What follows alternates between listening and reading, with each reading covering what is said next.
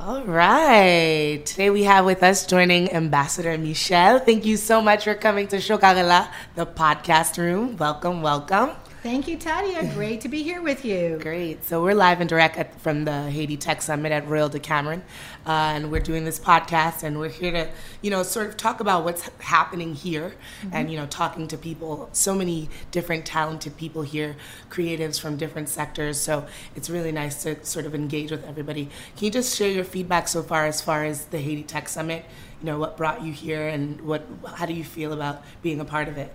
Well, first and foremost, let me just say that we're really excited to be sponsors of Haiti Tech Summit. This is really supporting so much of my personal vision at the embassy and the team's vision at our embassy for what we should be doing here in Haiti as the U.S. Embassy to engage with youth, to work on economic growth, and to really encourage and support these young entrepreneurs that you see here, both Haitian and American, who after all are the next generation of leaders and the folks who are creating jobs. Exactly. Can you talk a little bit about those entrepreneurs that were chosen to come and be a part of the Tech Summit? Sure, and I hope that you all are going to spend some time this afternoon at the entrepreneur pitch competition, because we've got 25 young entrepreneurs from all across Haiti. About half are women. Wow. And they're coming from 6 of Haiti's 10 departments. They're representing really the entirety of the country, north, south, east, west. And the point is that we want to make sure that we're putting the focus on economic growth and job creation, as I said. This is really the engine for moving Haiti ahead. So you're going to hear their elevator pitches, and I know that they've been sharpening this for quite a long time. So bigger than that, though, part of our interest as the U.S. mission, as the U.S. Embassy, was also on showcasing what our American companies are doing here in Haiti and in the region. So you see really big tech names, Google and Twitter and Facebook, Amazon. You see MasterCard here. You see Cisco, who's really active in Haiti. And then you see not just the West Coast represented, but we've got the New York City Mayor's Office to focus on some diaspora community issues. We've got JAMP out of Minnesota. We also have Catholic Relief Services, one of our USAID implementers here. So we're all looking at how do we partner using technology and international advancements to move along and improve the lives of Haitians here, whether we're talking about basic literacy, basic education, healthcare, agriculture. And if you were just with me in the conference tent a few minutes ago, I was highlighting a number of the ways that our USAID, our U.S. Agency for International Development Bilateral Assistance Programs, partner with Haitians in using tech for mobile banking solutions, for agricultural extension in the sorghum farming industry here, in producing here in Haiti tablets that are being used and are very accessible to Haitian schools and Haitian institutions. So it's really exciting. Amazing. Yes, very exciting. Can you talk a little bit about, I guess, the biggest barrier that you've faced in terms of being ambassador? The relationship between Haiti and the U.S. is great. And of course, I'm sure that you're working to improve the way that Americans and Haitians living abroad can sort of have relationships here in Haiti. Can you talk a little bit about what initiatives that you have in place that are sort of aiding to modify that narrative of the relationship between the U.S. and here? So I'm a big believer that people-to-people relationships really form the backbone of any bilateral relationship between two countries. And here, with Haiti hundreds of miles away from the United States, not thousands of miles away, as has been the case in some of my other State Department postings.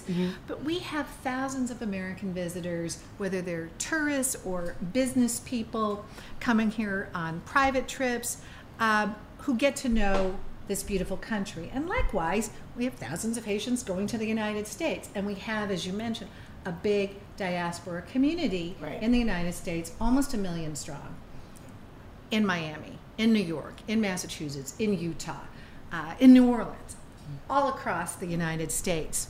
And with that backbone of these people-to-people ties, we see quite a bit of U.S. congressional interest in Haiti. We get congressional visitors, both members and staff. And as I mentioned, we have a big partnership in development through USAID in economic growth, health and education.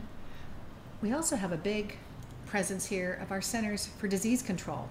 And we're working through CDC here in Haiti on HIV, AIDS, on multi-drug resistant tuberculosis, on the detection, prevention, and treatment of cholera, and a host of other communicable diseases research and treatment in partnership with the Haitian government. So we've got strong partnerships also in rule of law, working with bar associations here, with the courts here, in supporting community policing for law enforcement to help Haiti progress in the security sector as well, which is really important, of course, for business climate, for tourism. So I think when you look at all of these ties, both people to people and government to government, you see a very strong and very robust and a growing relationship. Great. Earlier in your speech, you spoke about youth through the idea of the tech camps and stuff like that. Can you talk about those initiatives and those projects that you have where you actually go in the field and get things done? And thank you for noticing that we really make an effort to get out of the main city, the capital of Port-au-Prince, into other areas of the country with all of our initiatives. And our tech camp in April went down to Lekai, Tech Camp Okai in the south. And we worked with the Chamber of Commerce, the Haitian Chamber of Commerce in the south, as well as with our alum network, because we have literally hundreds of ambassadors, if you will, here for building this Haitian-American partnership. These are young Haitian men and women who have participated in exchange programs, on scholarships, short-term exchanges in a variety of areas, and who have come back and are now part of this network. And I gave a couple of shout-outs in the other room to some of our alums as well, because once you're part of that, you're in the family forever. Great. So that outreach to youth is a big part of what we're doing here in Haiti. Clearly, the youth demographic is important and is growing here in Haiti, and creating these partnerships, I think, is something that's really going to continue to pay off in the years to come for this relationship between our two countries. Yeah. So as ambassador, I'm sure you've been confronted with so many issues at hand or concerns that have to be addressed. And while you're serving this part, what are you the most passionate about? If you say, okay, there's a list of 10 things that I'd like to accomplish as ambassador, what's at the top of that list?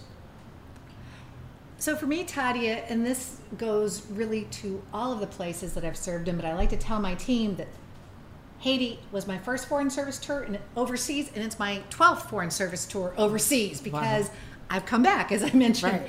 But the key challenge, I think, for any American living and working abroad is to show what we as Americans are all about. And I think that goes to our commitment for building relationships, that goes to our commitment to working with those most vulnerable populations. So when we're working in schools or in clinics, whether they be rural or in the inner cities here in Haiti, really getting to those most vulnerable populations of young people, of kids, working on maternal child health care, giving access to primary and secondary education, curriculum development, teacher trainings. It's really focusing on making sure as many people on the ground are being impacted in a positive way by our programs. And as I mentioned earlier this morning in my remarks, I mean, we really believe firmly at the U.S. Embassy that we've got to be good stewards of U.S. taxpayer dollars. So we are really looking to make sure our projects and programs with the Haitian people, with the Haitian government, with Haitian civil society, with Haitian academic institutions are well designed, are relevant, are benchmarked to show results, right. Whether it's health or education or economic growth. So that's the challenge, but it's also the joy, because I think what we are doing here is making a difference and is very relevant. Great. So obviously you've come back, right? Haiti is not anything new for you. And I guess you're the face of the relationship between Haiti and the U.S. And, one of the popular things that have been in conversations this week, and I think in the past few years, is changing the narrative, changing the image that Haiti has. And I'm sure we all can say, yeah, we know we're pushing negative images and we need to push more of the positive. But many, many years ago you came, and many, many years later you came back. What is it about Haiti that I think is not reflected to the public that made you come back? What is a part of that image that some people that come here don't see? It's a great question, and I hope you ask this question to a number of the first-time visitors here from the U.S. who have come from Silicon Valley or Seattle or other places in the United States. And I bet their responses are going to sound very similar to my response. So from that period in the 1980s when I lived and worked here as a young Foreign Service officer, in that first tour, what has stuck with me, what I've really retained have been good memories, not only of the beauty of the country, and here we're in this location where all of these visitors are seeing where the sea meets the mountains. Right. It's gorgeous. Not only the beauty of the country, but the beauty of the people, and that's reflected in the openness and the friendship, but also this beauty of innovation. I have never met a more enterprising or creative people. So whether you're talking about music or the arts, culture, dance, literature, that creativity, but now we're harnessing, and I'm sure this is something about the way right brain, left brain, but this creativity is also all about innovation. Right. And that's why meeting the young tech entrepreneurs and the young business entrepreneurs who are not only doing their elevator pitches here, but the ones who are actually already launched. We're here to mentor and inspire some of the newcomers. I think that spirit of creativity, of positivity, is something that struck me 36 years ago, continues to impress me on a daily basis, and you feel it in the tent across the way here at the Haiti Tech Summit. Yes, I think what's great about the Tech Summit is that it's bridging the gap and bringing people here for the first time and just allowing some of the locals to connect with people that they might not have connected with. And a lot of times I'm sure, I'm sure there's so many people that live in Haiti that don't want to travel. They want to stay in their country, obviously, if it was offering more opportunity. And so I think it's good that the Tech Summit is doing that. What would you encourage the diaspora, Americans living abroad, or even if it's not, Haitian diaspora, just Americans or people that, have interest in coming to Haiti, what would you encourage them to either think about, or how would you encourage them to contribute to Haiti? I mean, first of all, as the American ambassador, of course, I want to say, stay in touch with us. If this is a small to medium-sized business based in the United States, or a young diaspora entrepreneur who maybe has visited Haiti on vacations but hasn't really thought about launching an enterprise here, we have a great economic commercial section in the embassy that the full-time job is to try to bridge these links and create these ties economically and commercially between our two countries. So we're a full-service embassy. We've got our public diplomacy team here, putting the great word out in our own social media platforms about what's happening here at Haiti Tech Summit.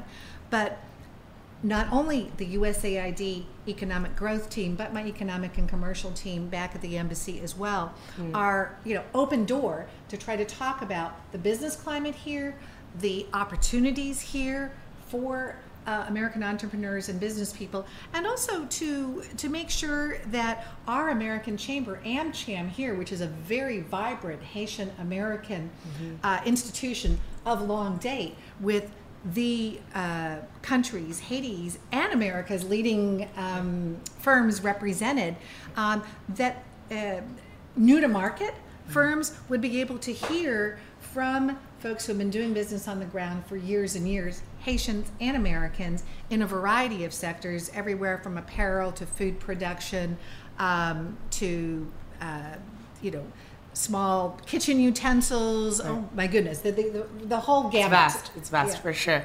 And my last question for you is, what tools can you leave the locals here in Haiti? Obviously you're inspired by the creativity and things that happen here in the country, and maybe some of those locals may feel like they don't have access to the embassy or you, even just for a conversation or whatever it is. What tools can you leave people of Haiti who are hungry, and not literally hungry, but have a hunger for success? What would you like to tell them in terms of, from your standpoint, how they can, strive for greatness here? And I think that desire for knowledge, that hunger for success that you're referring to, is something that we respect and want to support at the U.S. Embassy. So whether it's support for tech training camps, for English language programming, for exchanges in specific fields, it's continuing to build and to reach out and to keep striving. And I thought also what Jack Dorsey was talking about yesterday was also very relevant during the Twitter Square conversation of risk-taking, because that's also part of innovation and creativity. So I think as we as the U.S. Embassy can look at case studies of successful entrepreneurial enterprises back in the U.S., as we at the U.S. Embassy can showcase opportunities for partnership, and as we at the U.S. Embassy can also showcase what we can offer, whether it's through our book club at the mission, whether it's through our young leaders initiative, YLI, that I was describing a few moments ago. We have so many tools and programs that any Haitian young person can get online and take advantage of. Okay. Great. This has been amazing. Thank you so much for coming to the podcast room. Thank you, Tadia.